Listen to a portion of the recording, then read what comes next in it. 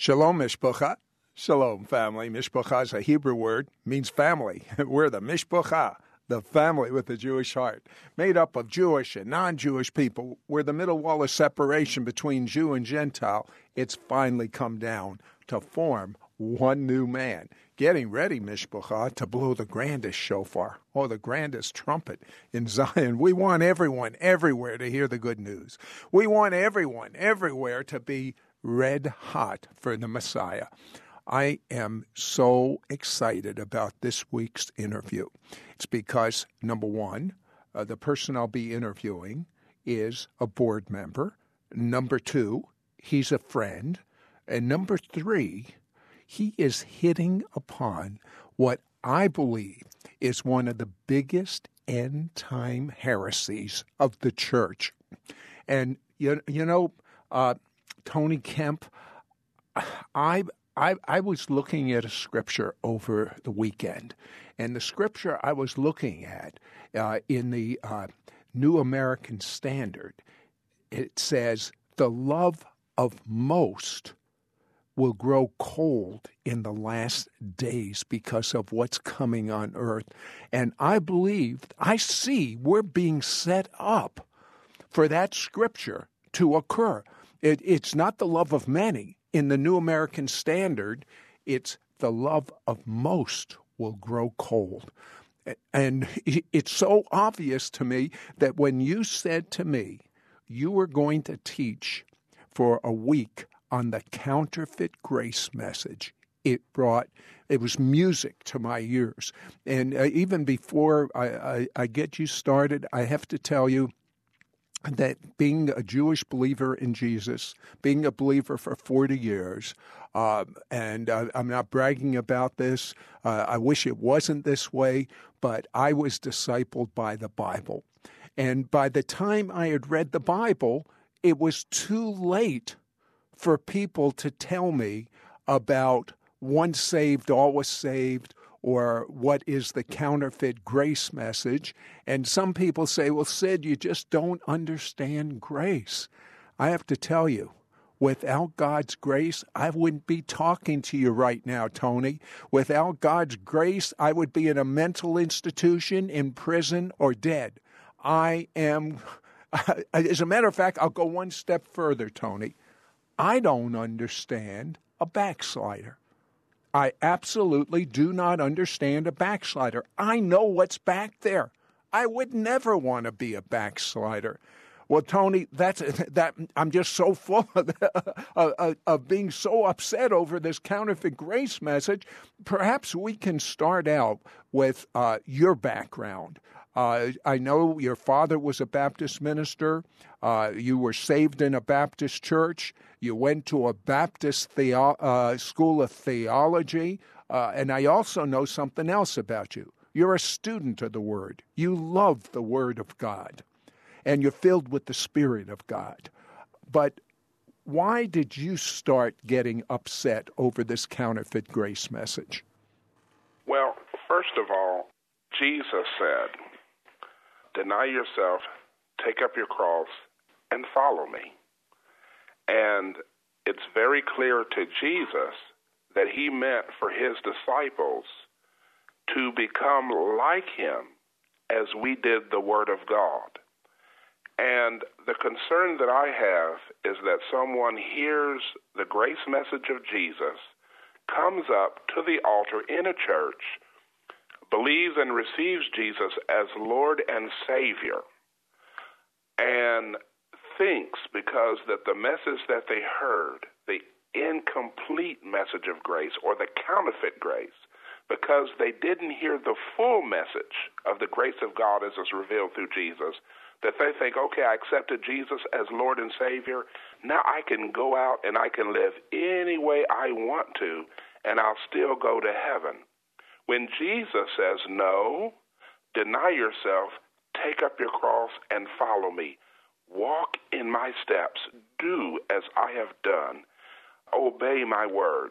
And so there are so many persons out there who think that they are saved when they're not really living for Jesus, but they quote, got born again, but they never made a commitment to follow Jesus by obeying his word. And I'm very concerned.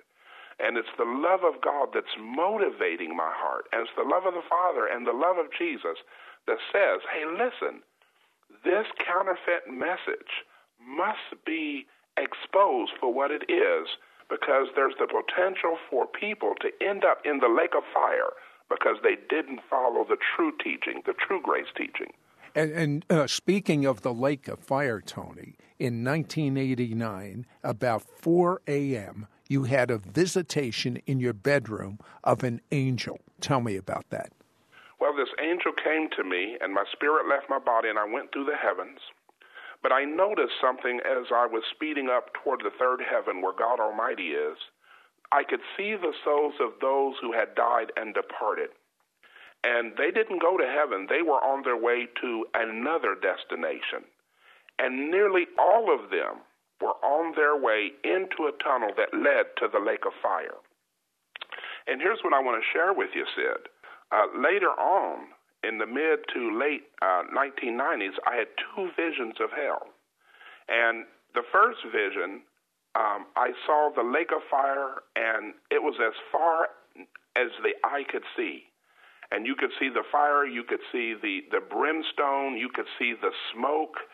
And then the Father calls me by the Holy Spirit to be taken to that place to see one individual hanging in the fire, and the fire was going through this person as well as all around them. And what I want people to understand is consider this.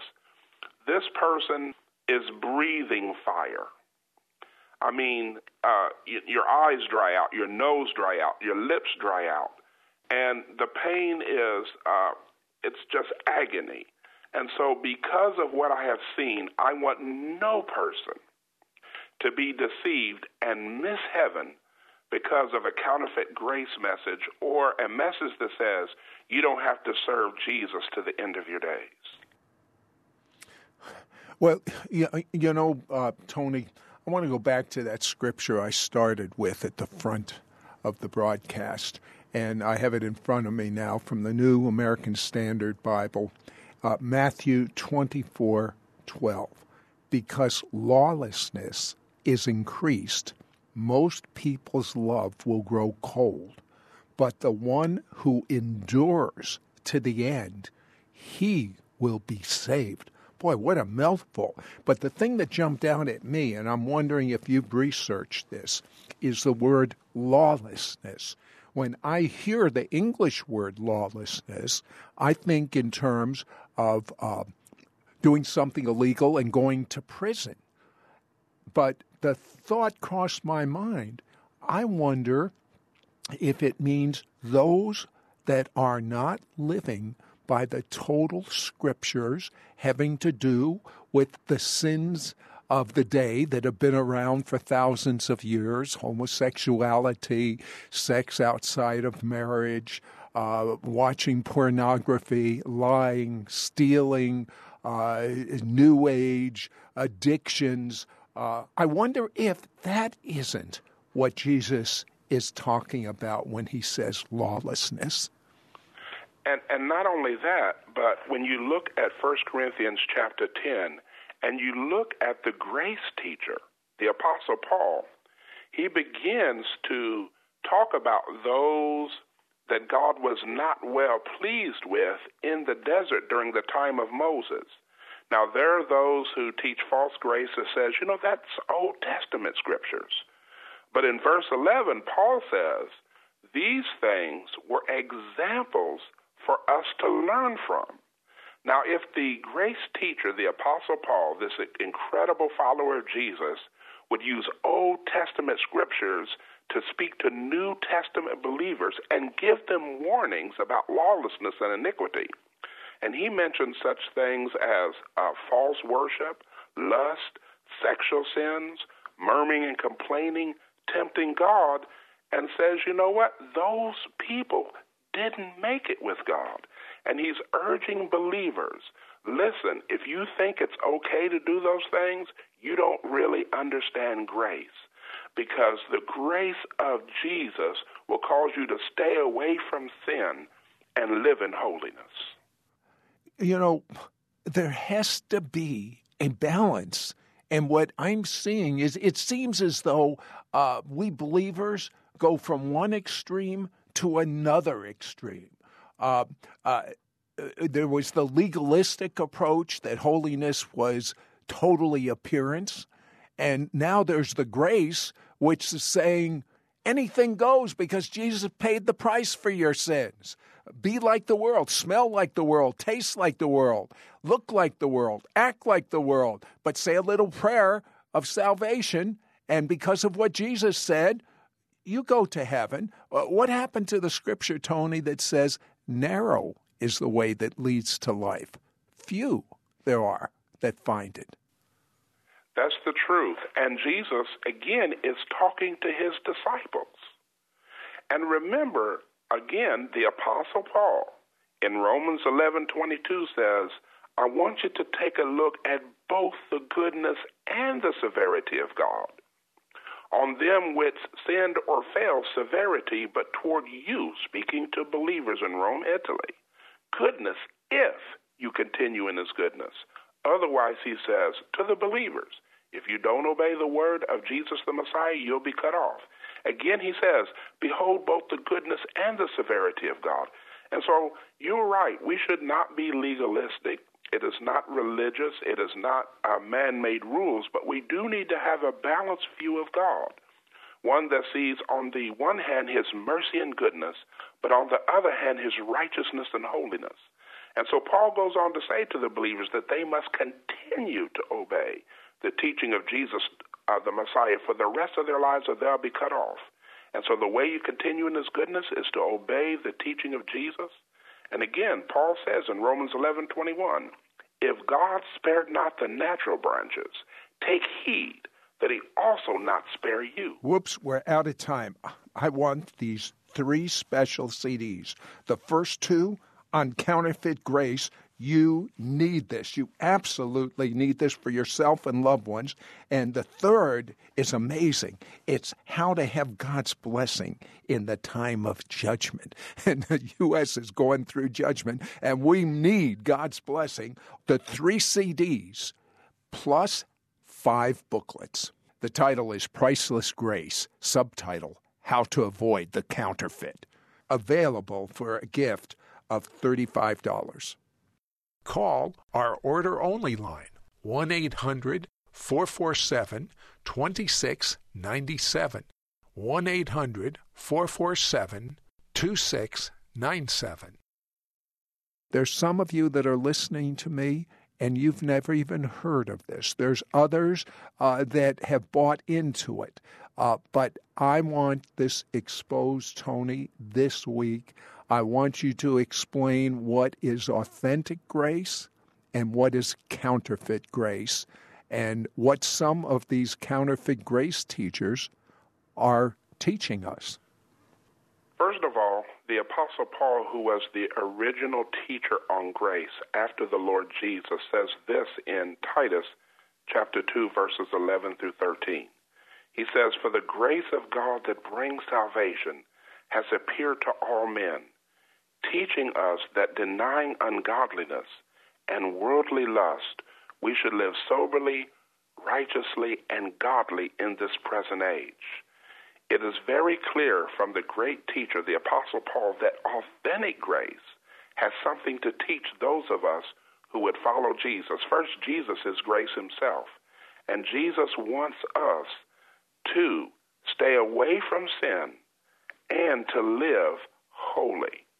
And so the Apostle Paul goes on and he tells Timothy in 1 Timothy 4:11, he says, exercise yourself to godliness. And so Jesus said, follow me. And so to be a disciple is one who learns how to think like Jesus, talk like Jesus, act like Jesus. A genuine disciple who understands authentic grace strives to have a Jesus life and a Jesus ministry. And so there are those who are saying in this counterfeit message of grace that everyone will be saved. And yet Jesus has something to say about that. Jesus indicates very, very clearly in his teaching, in Mark 9, verses 43 through 48, that those who die sinning, whether they claim to be believers or not, will go into the fire that never shall be quenched. There are those who teach, well, you know what? A person may go to hell for a period of time and then be reconciled back to the Lord and go to heaven. But Jesus clearly indicates that once a person goes into the fire, they are there forever. One of the other concerns that I have as a believer in Jesus is there are some who are teaching a counterfeit message of grace, and this is what they're saying. A loving God would never condemn a person to the lake of fire. Yet in Revelation 20, verses 10 through 15, the apostle of love, this is John who talks about the grace of the Father, the love of Jesus. He says that the punishment upon Satan, the beast, the false prophet, and all who did not believe and obey the teaching of Jesus were placed in the lake of fire forever. And so it's very clear that authentic grace warns you of the consequences of obeying sin instead of following the teaching of Jesus the Messiah. James, also the half-brother of Jesus and one of the apostles, says in his book, chapter 1, don't be a hearer of the word, because a person who hears the word and does not do the word is deceiving himself. And so counterfeit grace says you can walk up and say Jesus is Lord and Savior, but you don't have to do the word. Because of the finished work of Jesus, the Messiah, he's done it all. So now you are not responsible to obey the word. Because Jesus died on the cross, he was buried and raised to life. Because of what he has done, now it doesn't matter whether you obey God's word or not. But James, the half-brother of Jesus, one of the apostles, says, no, be a doer of the word. And the only person who's walking in authentic grace is the person that when he hears the word, does what the word says. And so then there's also a counterfeit grace teaching that says that the Holy Spirit will not convict Christians of sin. But we know that this is not true, because in Revelation 2 and 7, the Word of God says, he that has an ear, let him hear what the Spirit is saying to the church. And Jesus is rebuking the ones that he loves in the church of Ephesus and saying, I have something against you. Because I love you so much, I want to warn you.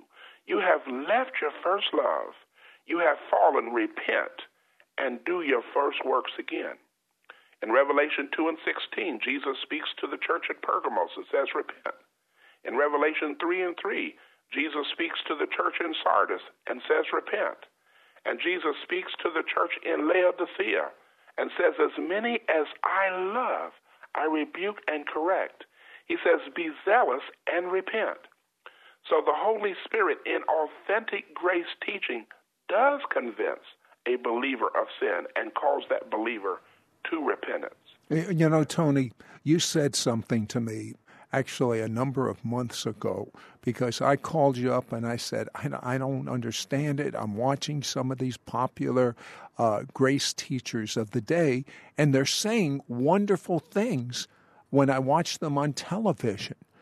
And you said, Sid, the Holy Spirit said, don't pay attention so much to what they're saying.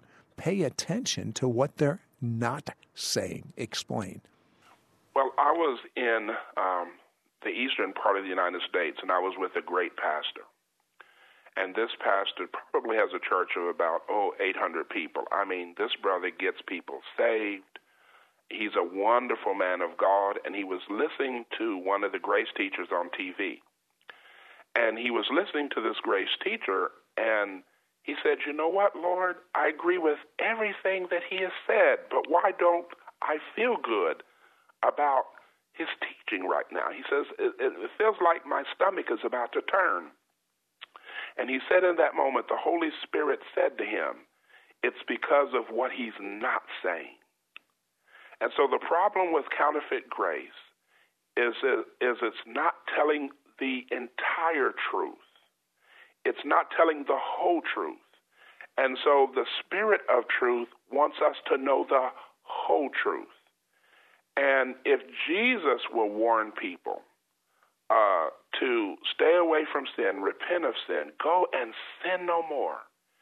And if Jesus says, listen, because of the love of the Father, I want you to follow me.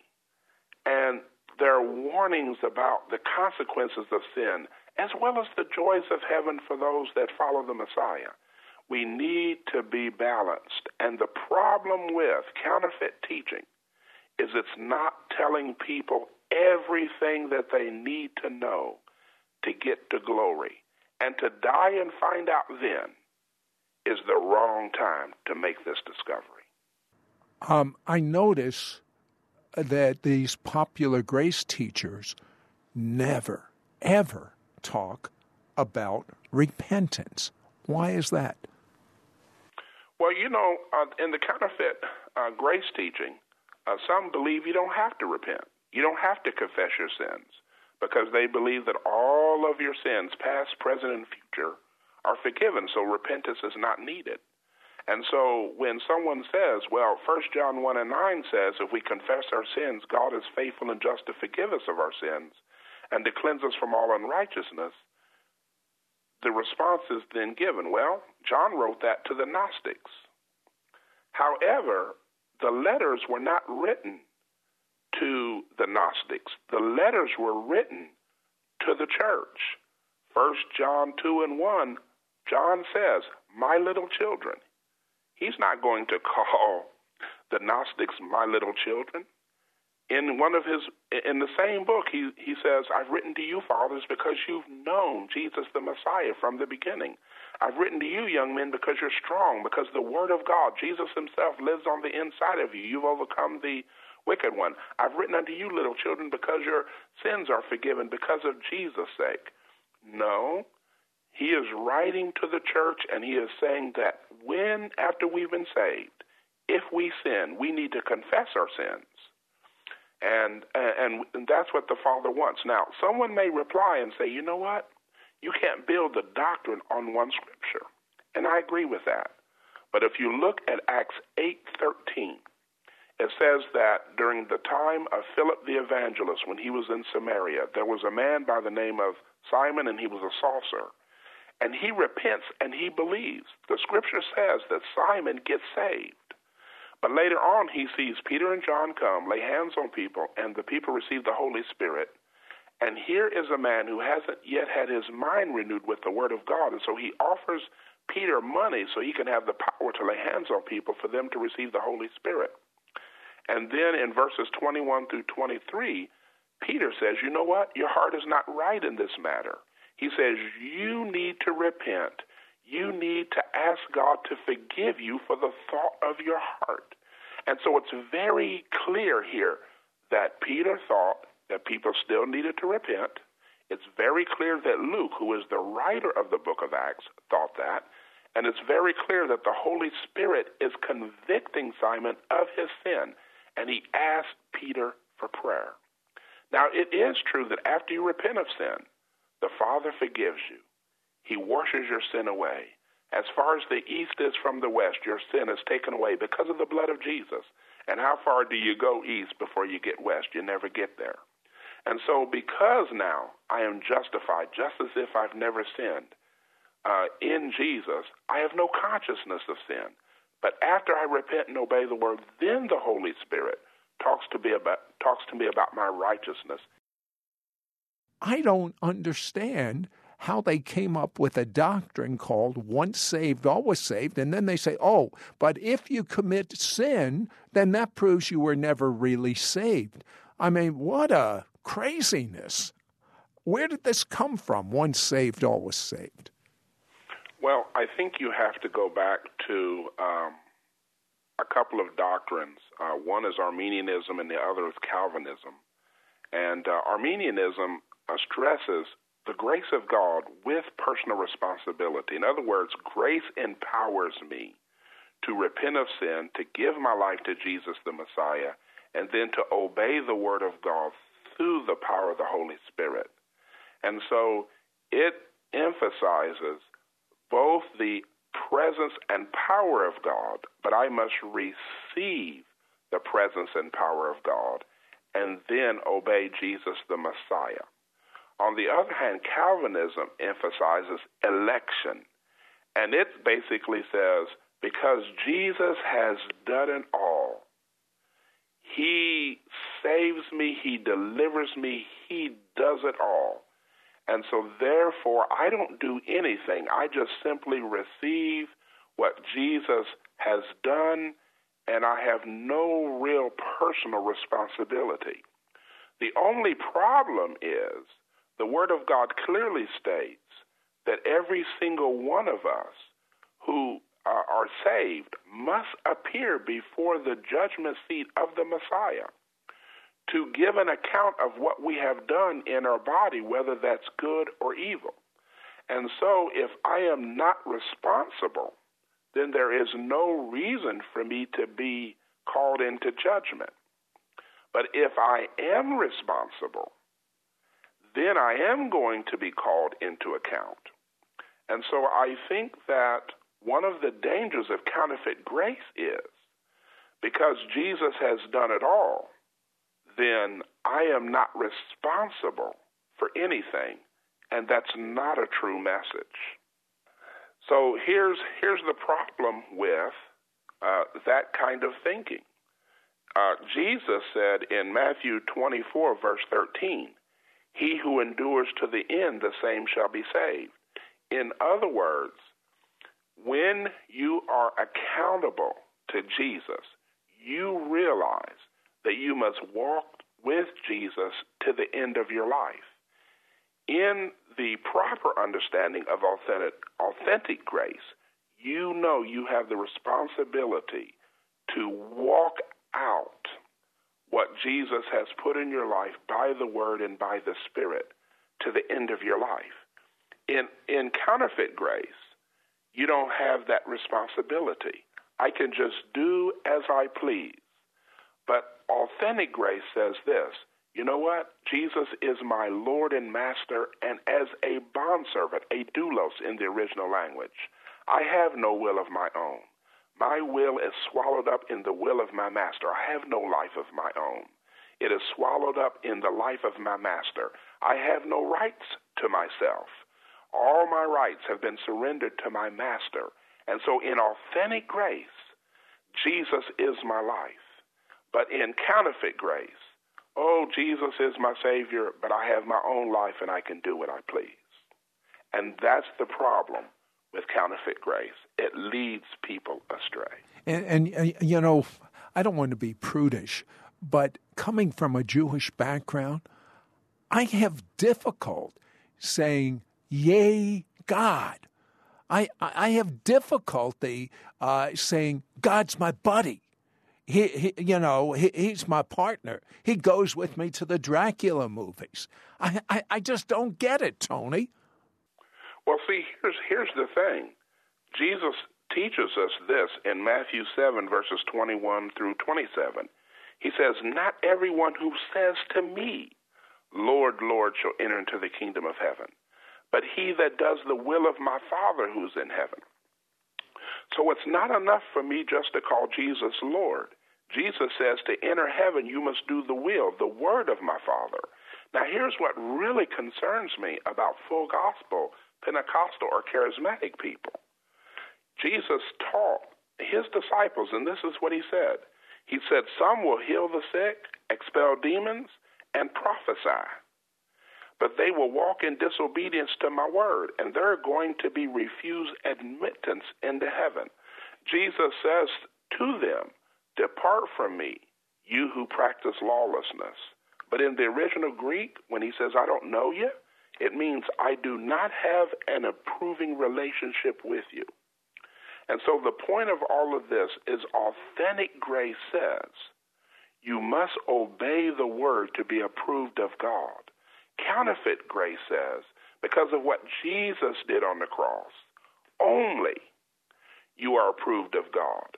Well, because of what Jesus did on the cross, I am accepted by God because he paid the price for my salvation, my justification. Romans 5:1 says, therefore being justified by faith, standing before God as if I've never sinned, by the grace and mercy that's in Jesus the Messiah. But justification according to Jesus must lead to sanctification and holiness.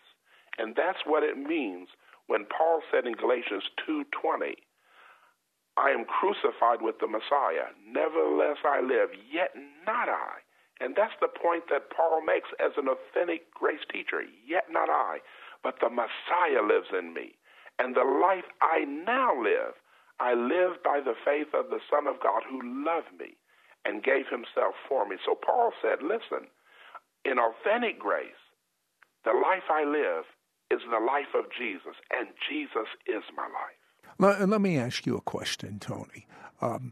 What about, I know some popular counterfeit grace teachers of the day that move in extraordinary signs and wonders. And doesn't that authenticate their message, even though it's unscriptural? No, it does not, because Mark 16 says this, that God will confirm the word with signs following. And so signs following do not confirm the preacher, the teacher, or the minister, or the speaker. No, if I say that Jesus is Lord and Savior, and somebody believes the word according to Matthew 28, according to Romans chapter 10, or Mark 16, and they turn from sin and against sin and believe in Jesus, they'll be saved, even if I'm not, if I'm telling them the word. If I say, you know what, Jesus is a healer, and they believe Exodus 15:26, the last part, I'm the Lord who heals you, or Exodus 23:25, the Lord takes disease away, or 1 Peter 2:24, by his wounds you were healed. If they believe that word and they're healed, it's because God confirmed the word that I gave them. And so God's confirming the word. He's not confirming me. And so that is the difference. One of the things about counterfeit grace is this. You have a person who repents of sin, gets saved. He may even get filled with the Holy Spirit, and he follows Jesus up to a point, and he uses his faith on his flesh to obey God. And then he says to himself, you know what? I don't feel like doing what Jesus said. I am not going to deny myself any longer. I am not going to take up my cross, but I'm going to continue preaching the gospel. And then they see God continuing to do miracles through the word of the gospel, and they think, I'm okay. But Jesus said, no, deny yourself, take up the cross, and follow me. And so the only persons who will ultimately be acceptable to God the Father are those who walk in holiness and sanctification because of the presence and the power of Jesus the Messiah in their lives. You know, there's another aspect, and the Scripture says the gifts and calling of God are without repentance. And Tony, as I understand that, it means God can give gifts to someone, but then even if they go into error, the gifts stay with them. That's a little scary. It's real scary because in the original language, the word therefore without repentance is irrevocable.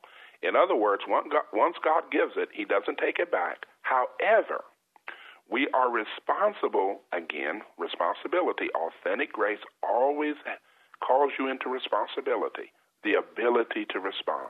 So the fruit and the character are so important, Tony.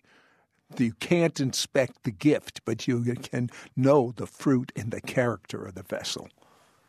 That's correct. And see, Paul, who's the authentic teacher of grace, emphasizes in Galatians. No, hold it. We'll pick up right here on tomorrow's broadcast, but Mishpocha, I want you to get these 2 CDs on counterfeit grace. Trust me, you will need it for yourself, and you'll need it for your loved ones. And then the third CD by Tony Kemp, How to Have God's Blessing in the Time of Judgment. And that's where we are right now. And we're adding to this 5 booklets. The title is Priceless Grace, subtitle, How to Avoid the Counterfeit. Available for a gift of $35. Call our order-only line, 1-800-447-2697, 1-800-447-2697. What would you say to someone that says, listen, I was born again, and so what if I've sinned? Jesus has paid the price for all of my sins. What do you want me to be born again? Well, that's a great question. But let's take a look at the truth. In Revelations 3, verses 1 through 5, Jesus says to one of the churches there, you have a name that you live, indicating a past salvation experience. But then the Messiah goes on to say, but you're spiritually dead. Then Jesus calls for repentance and then says to those who have not defiled their garments because of sin, you will walk with me. And so, while it is true that the born-again backslider cannot be unborn, it is also equally true that the backslider can die through sinful living. So then somebody will say, well, you know what? Once you have a father, you can never lose your father no matter what you do.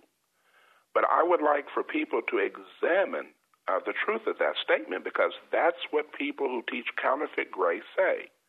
But authentic grace says this: when you were a sinner, your father was the devil.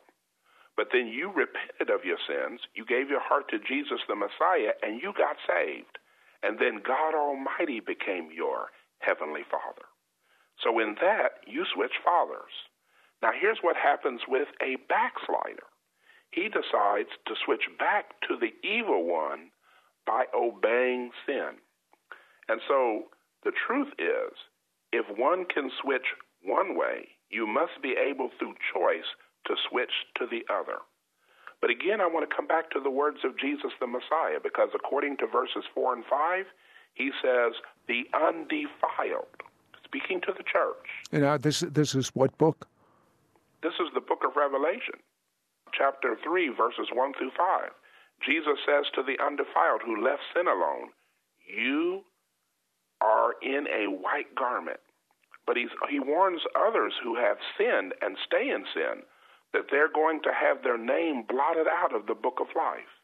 And so when Jesus says to him that overcomes, Jesus is referring to overcomers, believers who say no to a life of sin until their life on earth ends. In other words, the overcomers overcome sin by the grace of God. I was reading some of your notes on teaching from Jude 4 about there's nothing new about the false grace teachers, the positive thinking teachers.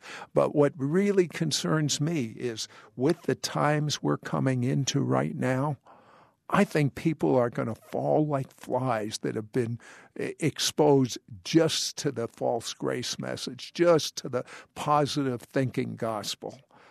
What does Jude say? Well, Jude has something very interesting to say in his book. And remember, he describes himself as the servant of Jesus the Messiah. And he begins his book by saying to those that he is addressing it to, mercy to you, peace and love be multiplied. And then he begins to say this: it was needful for me to write to you and to encourage you that you should earnestly contend for the faith that was once delivered to the saints. And in the original language, the word contend means to defend and fight for, because he's basically saying the authentic message of grace and faith was being changed.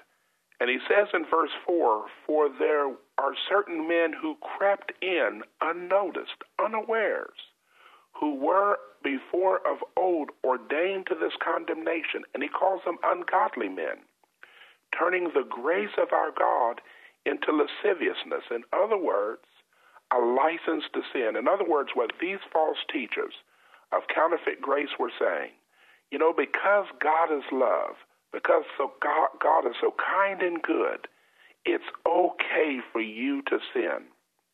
But here Judah is saying that if a person decides it's okay to sin because of the goodness and kindness of God, they are denying the only Lord God and our Lord Jesus, the Messiah.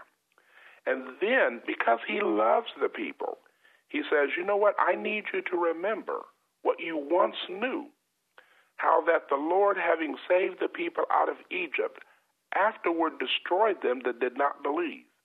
And here's what happens to those who walk in counterfeit grace. They say, you know what? Because of God's goodness, I can do whatever I want, but here's the problem. When a person lives in sin who claims to be a believer, they actually get onto the ground and territory of the enemy. And because God the Father respects the will of man, he will never violate your will. And so a person who gets into sin onto the territory of the enemy can be destroyed by the enemy. And the person can permit this, even though this is not what the Father wants.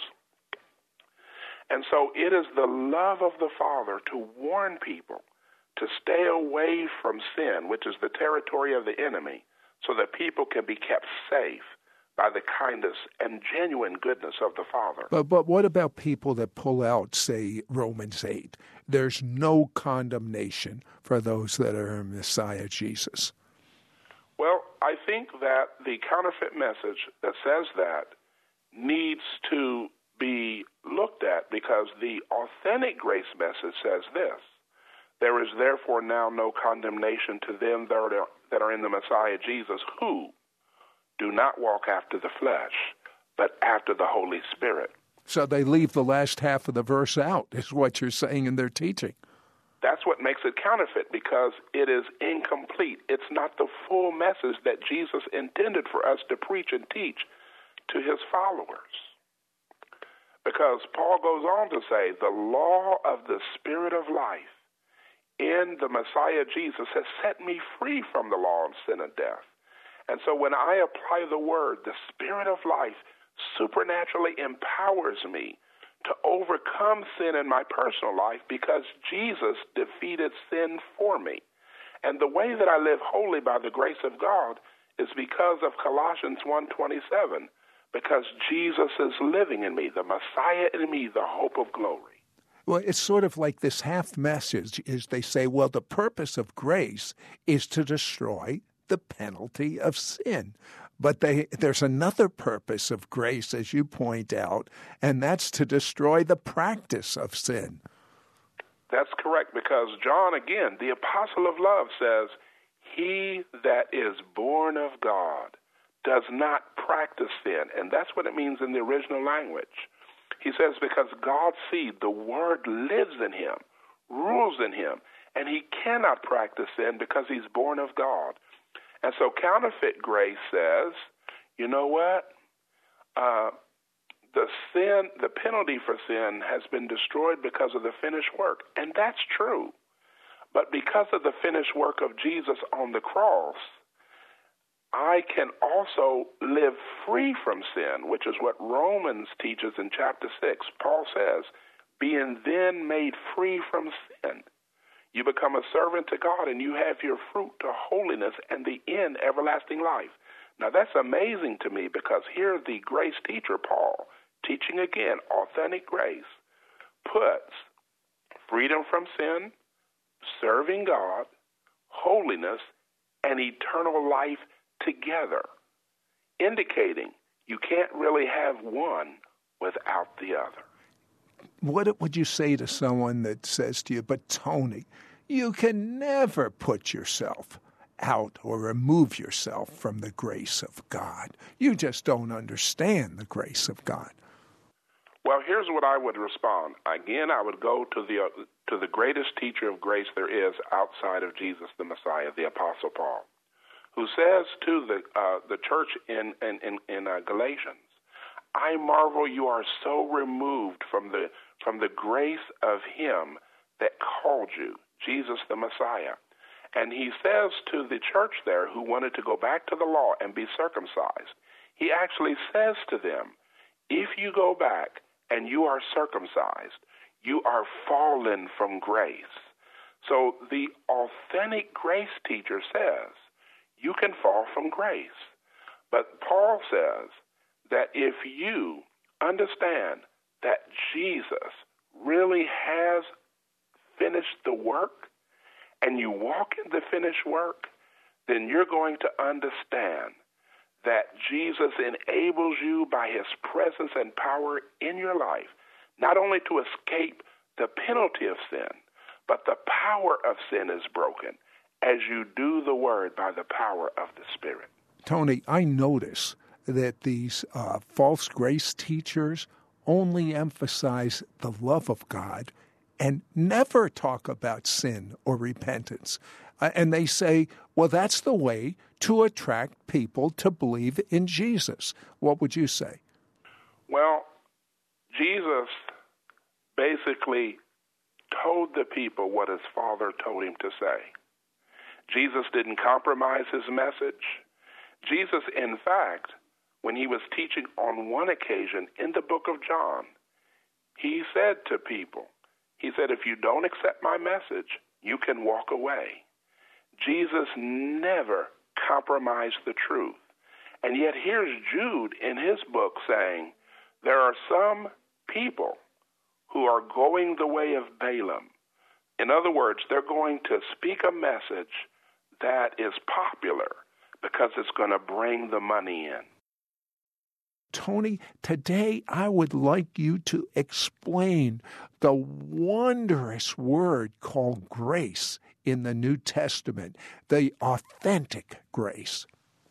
You know, the Apostle John said this, of God's fullness we've received one grace after the other. And so because I have received the grace of God, number one, I know my sins are forgiven.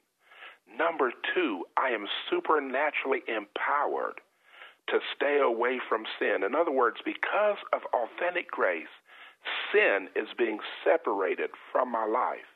And so because of the grace of God in my life, I don't think the way I used to think. I don't talk the way I used to talk.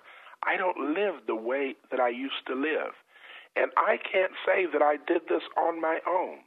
I just simply surrendered to Jesus the Messiah.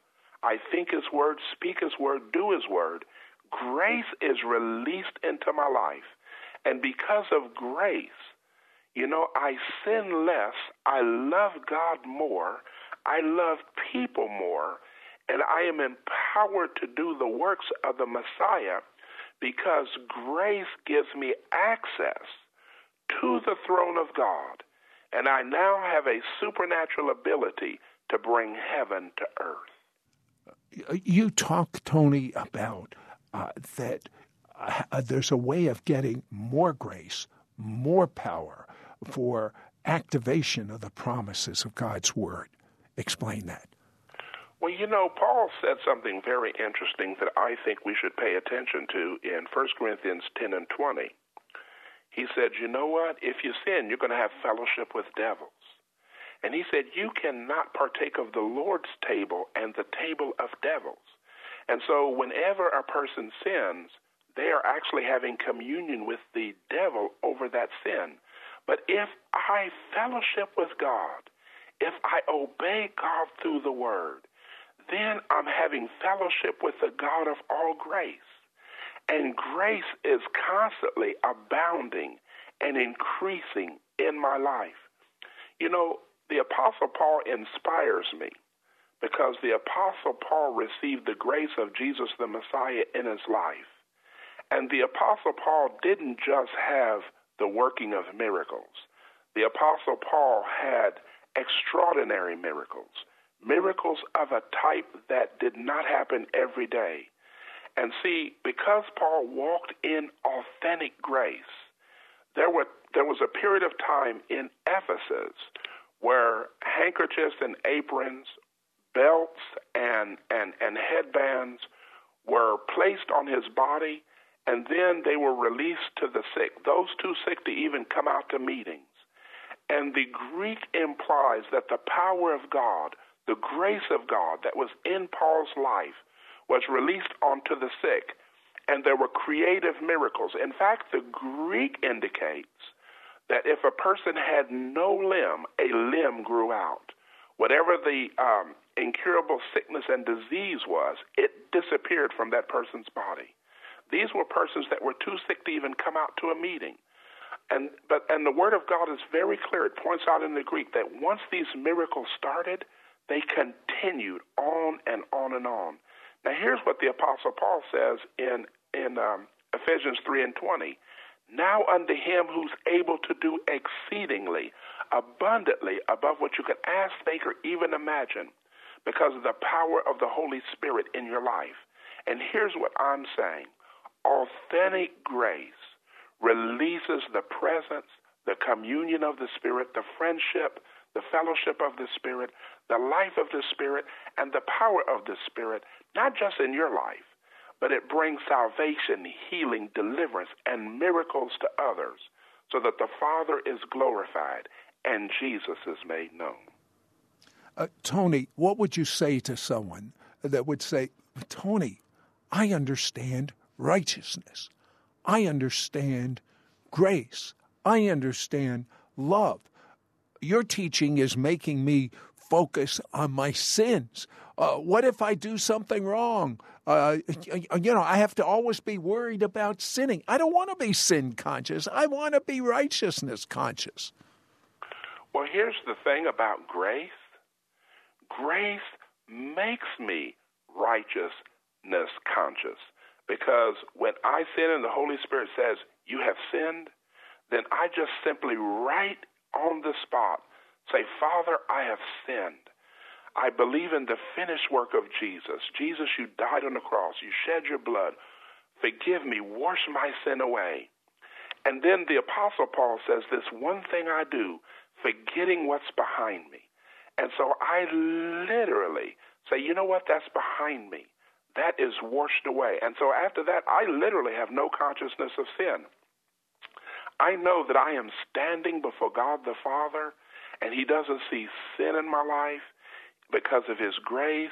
And this actually encourages me to obey God. My aim becomes to please God. And so I have greater peace, I have greater joy, and I have greater power in my life. And so if a person says to me, you know what, your message makes me sin conscious, my response is, the grace of God is so powerful that once you receive it the way Jesus teaches, you will not be sin conscious. You will be so conscious of the righteousness of God. But what happens if someone is convicted by the Holy Spirit over and over and over again and pays no attention? Can their conscience be seared?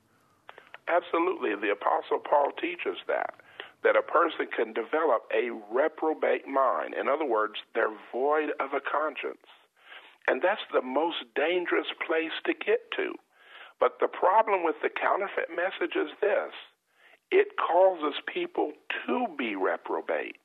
It causes people not to pay attention to the voice of the Holy Spirit that's saying, according to the word, this is sin. But what happens with authentic grace is it actually increases my sensitivity to the Holy Spirit. And I sin less and less, and I begin to know God and enjoy God more and more. And he enjoys me more and more. And I have more of the presence of God in my life. I have more of the power of God in my life. And so I can minister Jesus to others because I know him. And I have the power and the ability of God to make him known much more powerfully and effective. Tony, our time is slipping away. There's no way we can cover all the information from your studies on counterfeit grace. We have 2 CDs and then the third on how to have God's blessing in the time of judgment. And we're adding 5 booklets. The title is Priceless Grace, subtitle, How to Avoid the Counterfeit, available for a gift of $35. And Tony, very quickly, lead us in repentance. If you've heard heard this message and you said, you know what, I've been following the wrong path. I hear this message on the true grace of Jesus, and I want to repent. Just simply say, Father, I want to follow Jesus. I want to follow Jesus. I want to do the Word. I want to do the Word. I want to walk in the true grace of Jesus. I want to walk in the true grace of Jesus. I repent right now. I repent right now. Forgive me. Forgive me. Wash my sins away. Wash my sins away. And by the power of your grace, and by the power of your grace, set me free from sin. Set me free from sin. I want to walk in righteousness. I want to walk in righteousness. I want to walk in holiness. I want to walk in holiness. And I want to know you, Father. And I want to know you, Father. By the grace of the Messiah Jesus. By the grace of the Messiah Jesus. And I receive the Spirit of God. And I receive the Spirit of God. Who enables me to walk in true grace right now. Who enables me to walk in true grace right now. And I thank you for hearing and answering my prayer, Father. And I thank you for hearing and answering my prayer, Father. In Jesus' name. In Jesus' name. Amen. Amen. If you said that prayer, God's grace is so wonderful because of the blood of Jesus that your sins can be washed away when you repent of your sins. And you can have the power to not keep sinning again. That's the true grace of God. This is the Shabbat broadcast. I want to pray over you. The Lord is blessing you right now. The Lord is healing the pain in your neck and your back right now. The Lord is keeping you right now. The Lord is smiling at you right now. The Lord is surrounding you with His favor right now. The Lord is gifting you right now. The Lord is giving you His peace, His shalom, His completeness in your spirit, in your soul, and in your body right now. In the name of the Sar Shalom, the Prince of Peace, Yeshua HaMashiach Tzidkenu, Jesus the Messiah, our righteousness. Yivarechecha Adonai ve'yishmarecha. Yo'er Adonai panav elecha v'yichunecha. Yisa Adonai panav elecha ve'asem lecha shalom.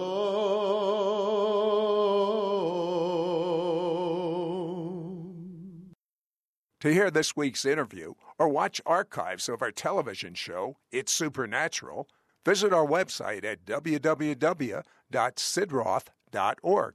That's www.sidroth.org. To receive a complimentary copy of our bi-monthly teaching newsletter, materials catalog, or information about becoming Mishpocha or Chalatzim, write to me, Sid Roth, Post Office Box 39222, Charlotte, North Carolina, 28278. To place a credit card order, call anytime, 1-800-447-2697. For all other calls, the number is 704-943-6500. That's 704-943-6500. For a CD of this week's broadcast, send a donation to Sid Roth. That's SIDROTH, Post Office Box 39222, Charlotte, North Carolina, 28278.